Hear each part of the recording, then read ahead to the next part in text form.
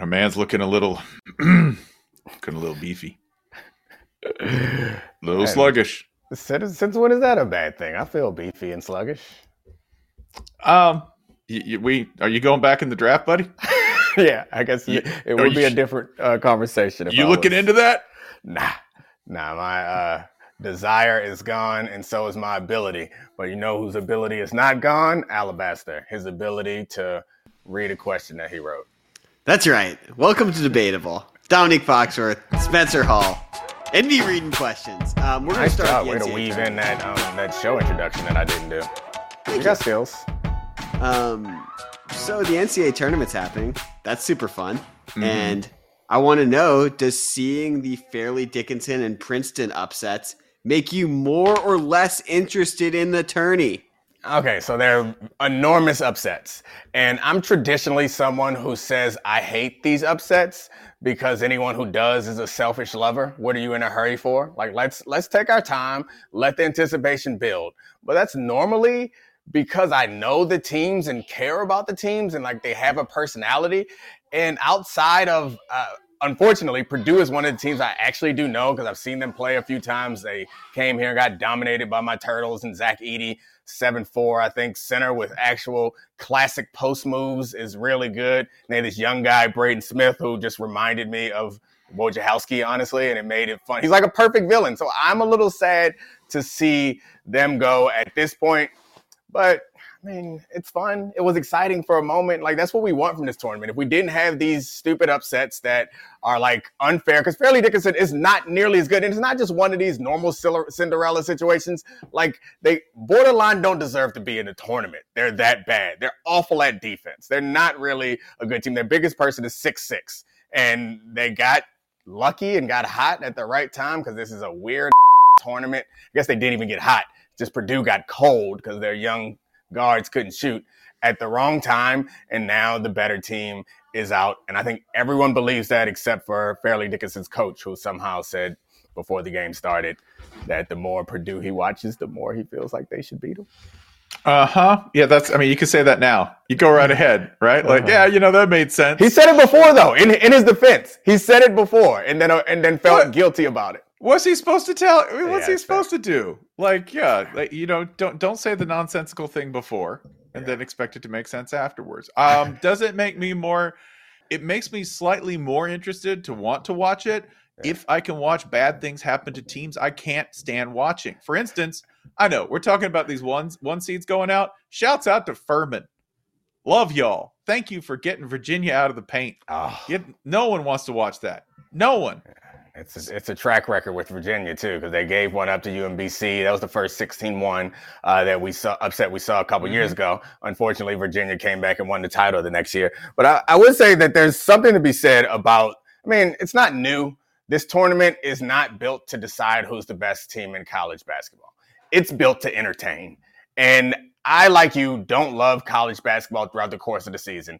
And I wasn't excited for this tournament, but I got pulled in because when there's stakes, and people are playing hard, no matter how the play is, I like high stakes, intense. And when you watch the defense in this tournament, it may not even be sound, but it's intense from start to finish. And they're playing hard, which makes for a lot fewer points because it's guys who can't really score going up against really good athletes who are pouring their hearts out. It's just a lot of open shots getting missed, a lot of contested shots, a lot of bad foul calls. But you just have to, I think one of the things that would make it hard for me, watching the Maryland game is harder to watch because I actually care. It's a lot easier to watch when you don't care because then a bad call is not like you're getting robbed. It's like, oh, the plot thickens. This is getting weirder and weirder. When you see somebody miss a wide open shot, you're like, oh, this is fun. Let's foul him again. But when you care, you're like, oh, God. Don't put our freshmen on the line, please. Also, is there any worse thing as a competitor than this tournament? I know we all enjoy it, but imagine being one of these teams and you're like, man, we have consistently proven that we are absolutely the best team this year. We have done magnificent work. And all of a sudden you got to choke on Fairleigh Dickinson, right?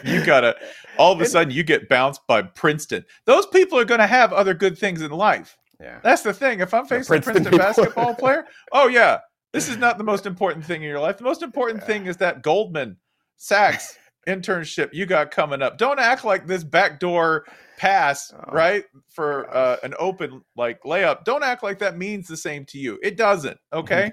I don't want to watch that. I don't want good things to happen to you. I watch sports so I can watch bad things happen to people who will later on help make the world worse, right? When Duke loses, I'm happy. Yeah, I mean, and parody is one of those words that sounds like a thing that you want, but is not actually a thing that you want. And I think you're right. The gap is smaller in part because of all the rule changes that we have or with NIL and with one and done with basketball, and then all the other options for guys to go play at different places. Like, yeah, it's going to dilute the pool and bring everybody closer to the mean. But I mean, I don't think that it makes this sport better. What makes this sport better is the same that makes everything better is something to care about. And don't nobody care about a bunch of middling teams. Like, I want Zion to pop up and be like, oh, he's special. I'll watch regular season basketball games when that happens.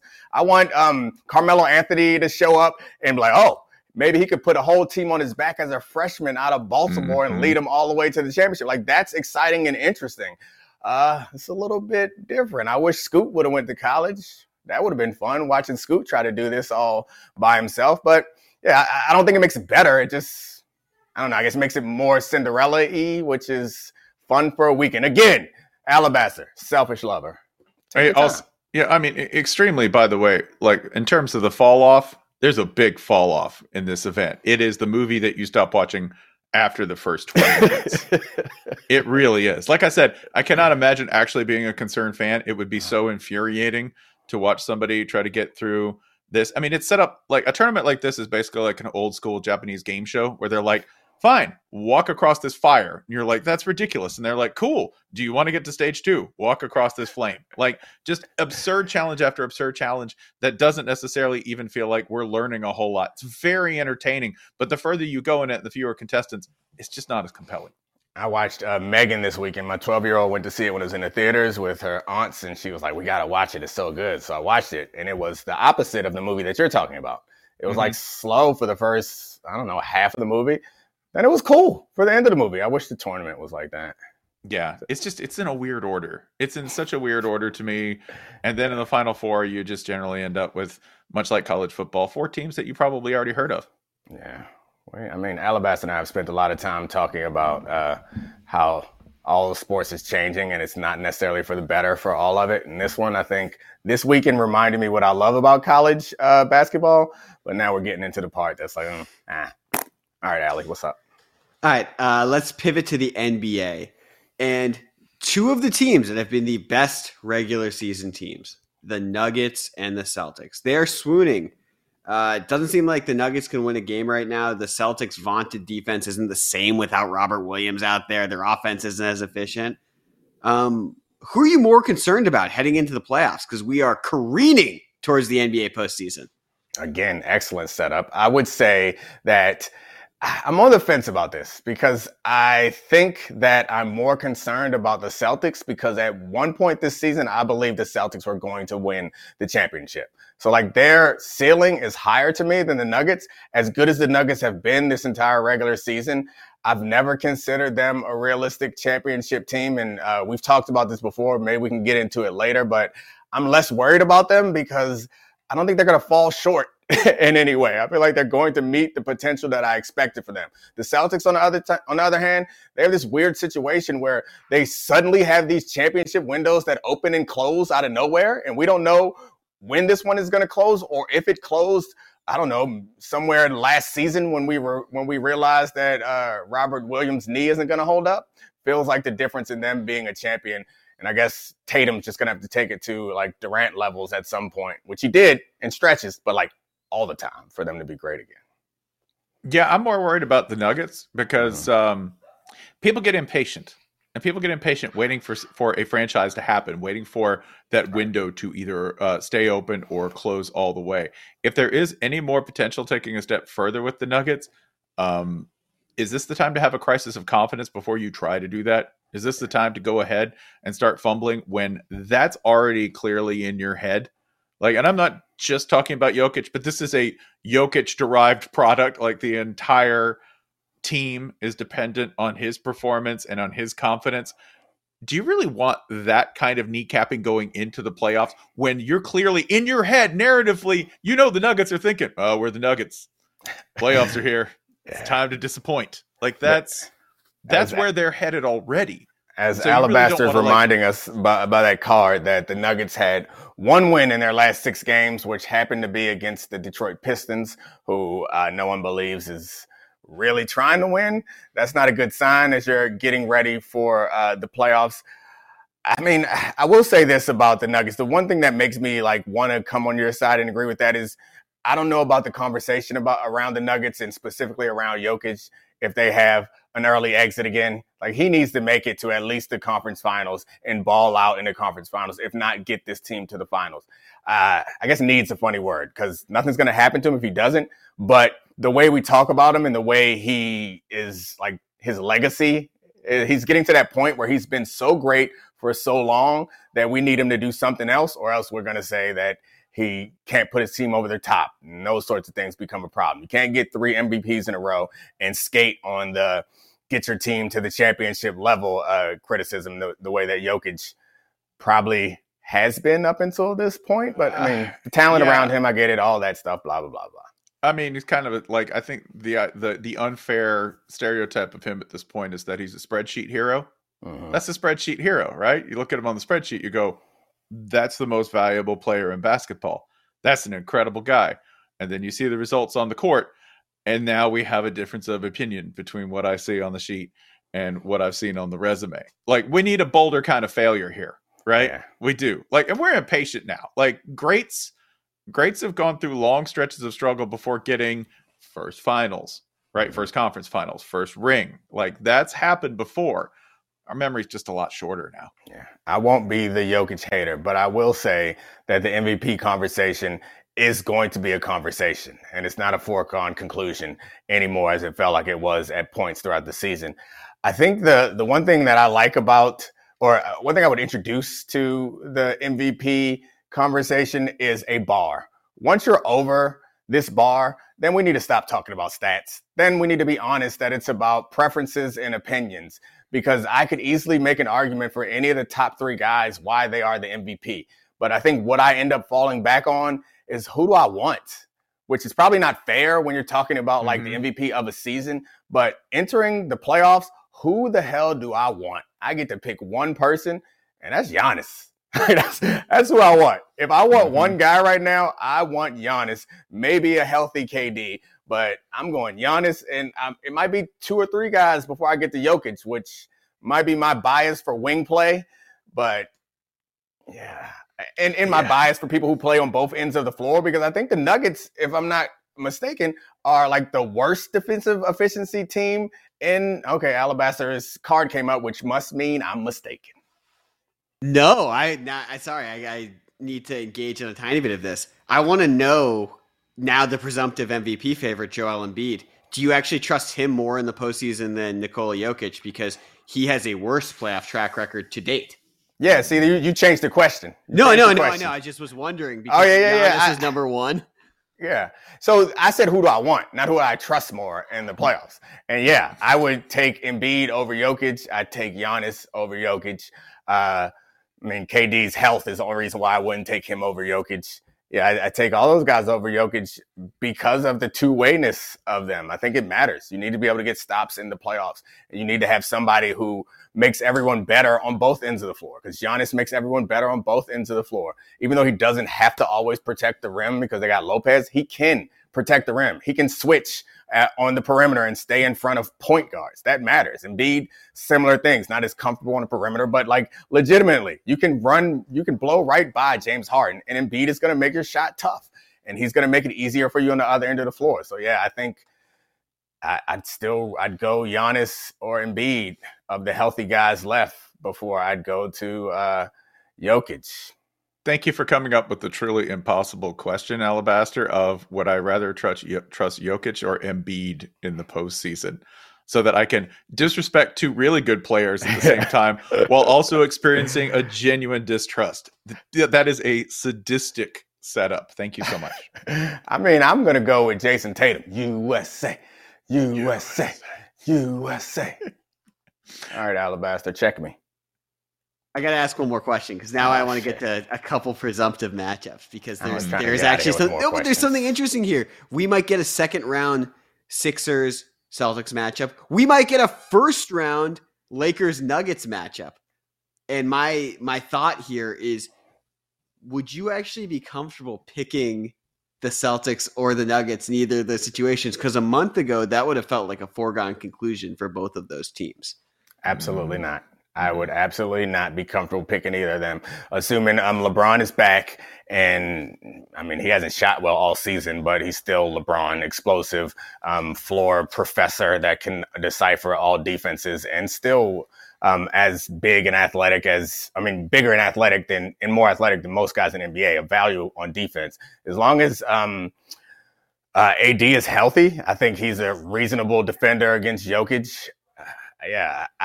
I would probably, if you made me pick, I'd probably pick the Nuggets, but I wouldn't be comfortable with it.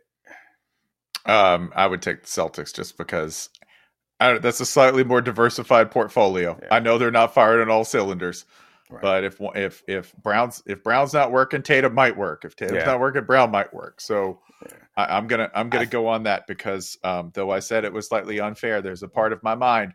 I'm going to go with the unfair, cruel part of my sports brain and say, I'm not going to bet on the spreadsheet hero. I'm not. That's a great basketball player, but I'm not going to bet on it. Yeah, what does Harden do against them? That'd be interesting to know also because I know what he does. He goes 2 for 11 in a closeout game in the postseason. Yeah, that's what he does every time. I knew you were going to say that. I set you up and regretted it immediately. Unlike Jokic, actually caught the alley joke. Well done. Okay, that's a perfect joke. I was looking for a joke to get us to the next topic, and you gave it to us. There's really no defense for that. Something which James Harden is familiar with on several levels. Well done. Okay, so one more NBA topic. Are we sure this Warriors team is any good? All right, so the Warriors are defending champs. They have all the names and faces that you recognize them for, except for Andrew Wiggins, who's out for reasons that I'm not going to speculate on. And if you're on the internet, you probably shouldn't speculate on them either. But no, they're not good. And we're sure they're not good. The question is, are we sure that this not good team won't win the championship? That's when you get me to say, no, I'm not sure. Because, Klay Thompson is not full Klay Thompson anymore. Like, he's getting older. Draymond Green is not the same defensive version that can play all 5 positions and facilitate the offense. Jordan Poole was supposed to be this guy that steps in and provides this offensive help for them, but he's such an incomplete basketball player that it feels like they're not better with him on the court. The only guy who is championship, like, for sure, tip top of his game is Steph Curry. And the last thing I'll say about Jordan Poole is, are we sure? Okay, no, that's not the way I want to phrase it. This is the way I want to phrase it. As a father, Spencer, you'll understand this. Okay. I never hit my children, but they do that deserves for them to get hit. And so I say that in reference to Jordan Poole, not in the defense of Draymond Green punching him. That was wrong because you should never use violence to solve a problem. But there's reason to believe that Jordan Poole does that makes people want to hit him. Like, try to go take a technical free throw when Klay Thompson is on the court. What are you doing? It just seems like all of that together, whatever that Stu has made last year was perfect. And the injuries around the other teams, like, it made it perfect for them to make a run at the championship. But the presumed turmoil between the teammates and they're just like aging. It doesn't feel like they're any good. But again, I ain't picking against them because they made me look stupid last year. Remember this, guys? Do you remember this? Mm-hmm. Yeah, you can. I can do that because I haven't made any spectacular bets on them. But I don't think there's many work situations that are made better by a punch in the face. That's just not. It's call me insane. I don't think things have been good since then. I don't think that locker room's necessarily in the best place. And I don't think that at one point we're going to be right about Draymond. Like, that is the team has revolved around his ability to be this player who can be so many different things at once, right? Like, if he's triple single, then they're the singles that matter. in every single sense of the word when he's working well. And I don't see that this year, right? And if they're down, they stay down. Wasn't it 0-22 in games where they trailed after 3 on the road?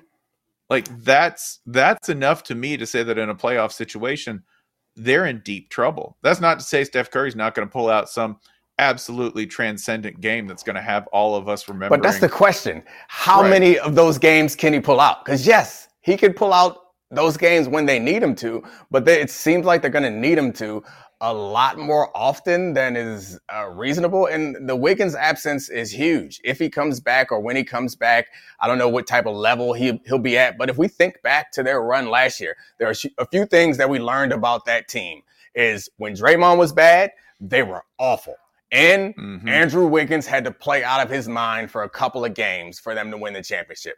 Right now, Draymond is, and maybe it's a hit the switch in the playoffs because it seemed like at some point in the playoffs, he was like terrible. And to the point where we were like, maybe Draymond should stop making podcasts. And then he was like, y'all gonna get these podcasts. And then he balled out. And so we'll see. Those two, someone else is going to have to step up. Like Kuminga is going to have to become the player that they hoped that he would be, that he hasn't shown yet. And Wiseman's already gone. So I don't know who it's going to be. It ain't going to be Jordan Poole.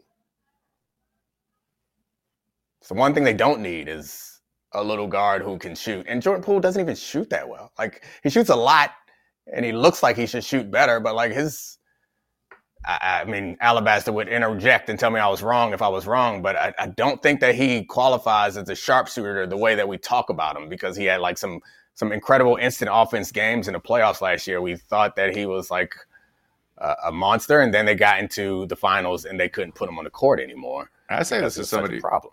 I say this is somebody getting older myself too. The ability to bet on older teams in the playoffs always comes with the I'm going to give you the economist here, right? The good thing is that you're experienced. The bad thing is that I can bet on you less and less down the stretch because fatigue, wear. I know that you can manage things. Like LeBron James' entire career to this point has been a brilliant examination of how little you can do at a high level in the regular season to get to the playoffs and then immediately hit max effort. That's what it is. And that's cool. I just don't know whether you can bet on it, especially given how many good young to sort of like mid-career guys are in this particular set of playoffs. It's better than Jordan, by the way. LeBron. I don't know if you knew that or not, but no, you think so? He's better. Yeah, I think so. Somebody should discuss this on a sports podcast one time. I don't know. That's a good idea. I mean, maybe when we're in like the doldrums of the summer, when there's no sports on, we'll talk about this novel topic of is LeBron better than Michael Jordan? We'll focus group that. Yeah. All right. One more question, a last dance of sorts. We're going to pivot to the NFL draft. We got to talk about Jalen Carter, the star for Georgia, the top talent in this draft, regardless of position, and he's defensive tackle, a position that's gotten more and more valuable in the NFL, but he is slipping down draft boards for a number of reasons. And I want to know from you guys, could you see him slipping out of the top 10? I'm going to go ahead and slide to the side because I would like to hear what Spencer has to say, and then I'm going to repackage the things that he said as if they were my original thought because nobody knows college football better than Spencer. So, Jalen Carter's had a busy offseason already, the kind of busy that you don't want. He's been tied up with a street racing charge, a speeding charge that has to do with a fatal crash involving several Georgia football players and staffers fall in a celebration following the national title win that resulted in a couple of deaths, including one of Jalen Carter's teammate. In terms of not going out on a limb and not saying anything that I don't know for sure, okay? We don't know how he's handling all of this, okay?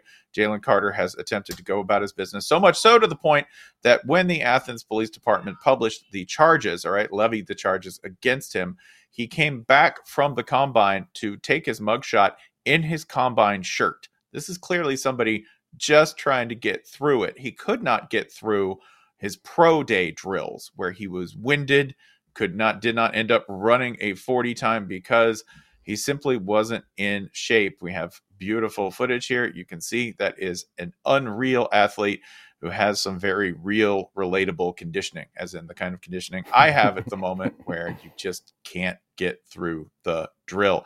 In addition to that, he looked kind of soft. I know that these are the things that have people overthinking draft status all the time. Okay. I'm not saying it's not a legitimate concern. Anyone who drafts him now has to take this into account as another data point, right? Like, I get on draft people all the time because they sometimes overlook the college career. But I also know the impossibility of trying to evaluate these guys for large investments of money sometimes involves throwing all of that out and saying, I just have to look at the measurables. I have to do my own observation. I respect that, okay? If you meet the two of those, you're going to necessarily take on the risk that maybe this is a guy who, wasn't prepared for his pro day, right? Who at times may have exhibited some bad judgment. But I also have to know that that's worked out really well for people drafting players in the draft at value. So could he fall out of the top 10? Yeah. Is that going to necessarily be indicative of anything about his absolute quality as a football player or his potential down the road? No, he's phenomenal.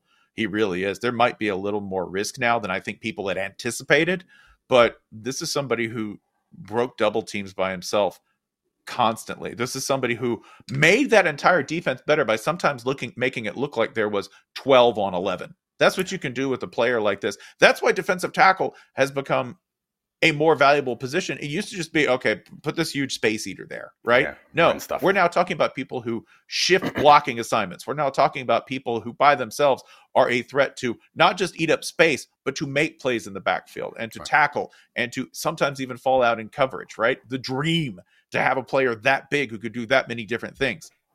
To that point, I'm sorry. Yeah, go ahead. No, go. He's valuable, and as long as he's that valuable, he could slip out of the top 10, but there's still such value there that, like, I get both sides. I really do. I mean, drafting him would be extremely risky because drafting is extremely risky. Right. So I think that it depends on what you want to be your answer, because it's not as if, and correct me if I'm wrong, Spencer, but it's not as if he has a long track record of really, really awful, questionable decisions. He was street racing after they won the national championship. And now I am not trying to forgive or condone any of this, but I can remember times when I was driving way too fast and it was really stupid. I can remember doing lots of really stupid things in my youth that I just was fortunate enough to not get caught up or in trouble with. And it's not like stupid, malicious, aggressive violent things. It's like just stupid things that are very dumb. And so I don't mean to say that as a defense of him. The reason why I say it's risky to draft everyone, because like what led him to make that decision, you're trying to argue that if you're saying that it's a lot more risky for him to do it, the argument you're making is that no one else has made bad decisions. None of these other players have made bad decisions. Many of them have. Many of them have gotten caught up because of them, and most of them probably have not. And I would put on top of it, the other thing that's risky, but it's not all that risky for his position. That's another risk that's on top of it. First is the character risk that you're taking with every player, because you can't climb into their brain and actually know what they're about. No matter how many psychological evaluations you do or how many coaches you talk to, you don't know what's happening in their head. You also don't know how they react or respond to the new set of circumstances. So all that aside, let's put that aside and say that we can't figure it out. Where it's less risky is the stuff that you are hiring him for, is the football stuff. And so I think drafting quarterbacks, very hard, because there's a lot of other variables that you can't really measure for that will determine whether your quarterback is successful or not. Drafting defensive tackles, if he is unblockable in the SEC, he likely going to be unblockable in the NFL. Yeah. So I don't think that there's as much risk on the field for him, but off the field risk to me, I could argue that he got caught because maybe there's a bunch of other really bad decisions that he made and they caught up to him, but we don't have a record of that. So I guess it goes to like the sense that you get from him. The last thing about him, about his character, I would say that or at least his football character, I could understand that this stress could lead him to not being prepared for his pro day. But I also could understand a team saying if this stress led him to not prepare for the most important job interview of his life, he's not the type of guy that I want on my team. You're talking about a tremendous amount of money and a tremendous amount of investment, because he will have to now justify that risk quickly. Like, I think this actually, where I worry about this is I worry about the effect through the first season. What if he has no trouble, no off-season trouble? What if he does everything he's supposed to? He's like an OTA monster. He's a locker room asset, but he only has, 2 sacks. Right. And he doesn't really disrupt in year one because he's catching up to the speed that everyone goes through, right? Even the best players in the NFL. There's very few people who walk in day one and they're at that level, right? Just because of technique, just because of process, just because of speed. It's a different game in a lot of ways. I worry about year one now, because after year one, if he's not like that, then I think those suspicions will fester a lot faster than if he comes out and he's just Aaron Donald part 2, right? But since we changed the way that rookies are paid, it feels like a risk that you have to take because it's not as big a risk or a bigger commitment. And this is the type of player that could be the centerpiece of your defense, and he could be the centerpiece of a championship team. I think one thing that goes undiscussed when we talk about building championship rosters, and Alabaster's probably sick of hearing this from me, but I'm going to say it again for those who haven't heard it, is it's about getting value through the draft. You won't find a championship team that doesn't have value in the draft. Largely, we talk about it at the quarterback position because it's happened a lot recently that rookie contract quarterbacks win the Super Bowl because you can allocate resources elsewhere. I like to point to the Denver Broncos when they won the Super Bowl on the strength of Von Miller. If you get a Hall of Fame caliber player and you're paying him rookie wages, then you get to build up the roster around him. It's easier if that Hall of Fame caliber player, and he doesn't have to be Hall of Fame caliber if he's a quarterback because he affects so much. But if you get a good, solid quarterback, then you can build everything around him because it's cheaper. There's several different ways to win a championship. And one of the lesser discussed ways is around a superstar rookie who's not the quarterback. And you can look at those Bucks teams. They got Tristan Wirfs out there kick sliding around. They got what's the safety's name on that team? Yeah, anyway, you know what I'm talking about. It's not football season. I don't remember names until then. But like, it's all these rosters that we look at, we focus so much on the quarterback that we take for granted how important it is. I got a bunch of basketball names in my head right now. We're like kindergarten teachers. Like, once the semester ends, just you got to dump it. That's how I survive. You got to flush that thing. Forgot the whole roster. But like, the NFL draft is full of guys who were, moderate to severe credit risks. Boom. Sorry. Yeah. But like moderate to severe credit risks who worked out. And I know that afterwards we all laugh, right? We're like, oh, how could you have passed him up for X? There are just as many cases where those were indicators of, a festering problem, right? Where those are indicators of somebody who was not mature enough or not ready for the NFL. That can be just as true.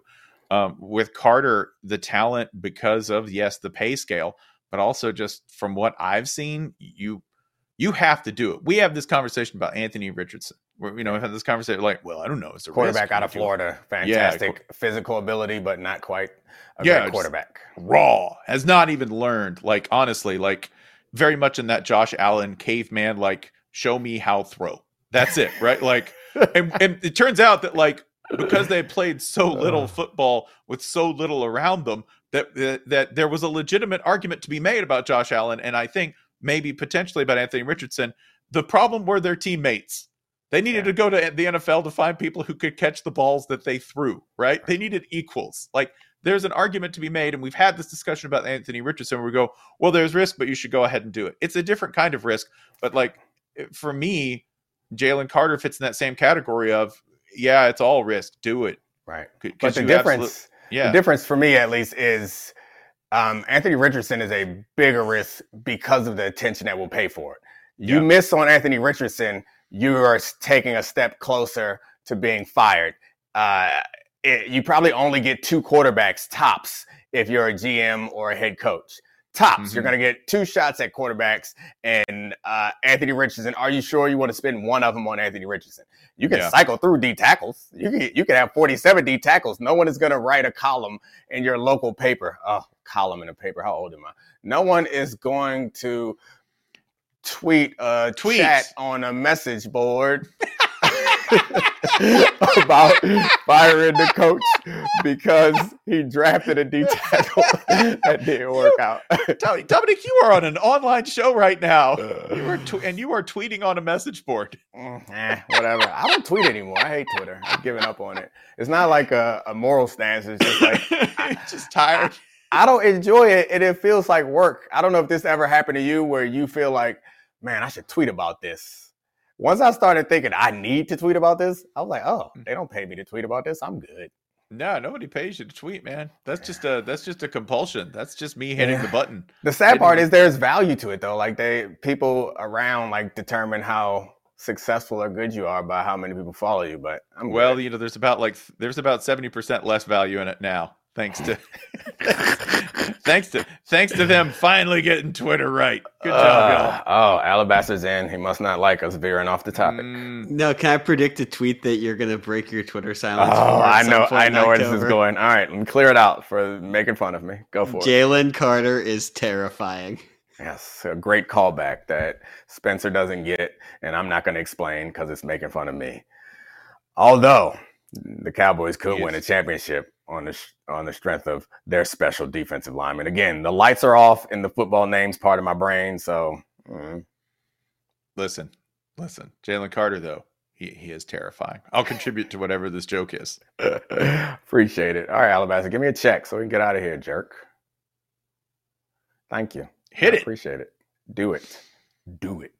Nice job. You just got to dump all that. Listen, you dump all of the names that you worked with, all the rosters.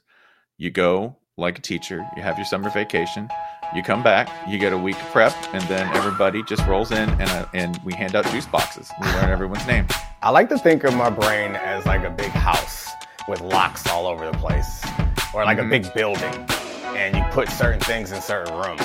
And the janitor just didn't bring the key for the football names today because he didn't expect that we were going to be using football name room, which I respect.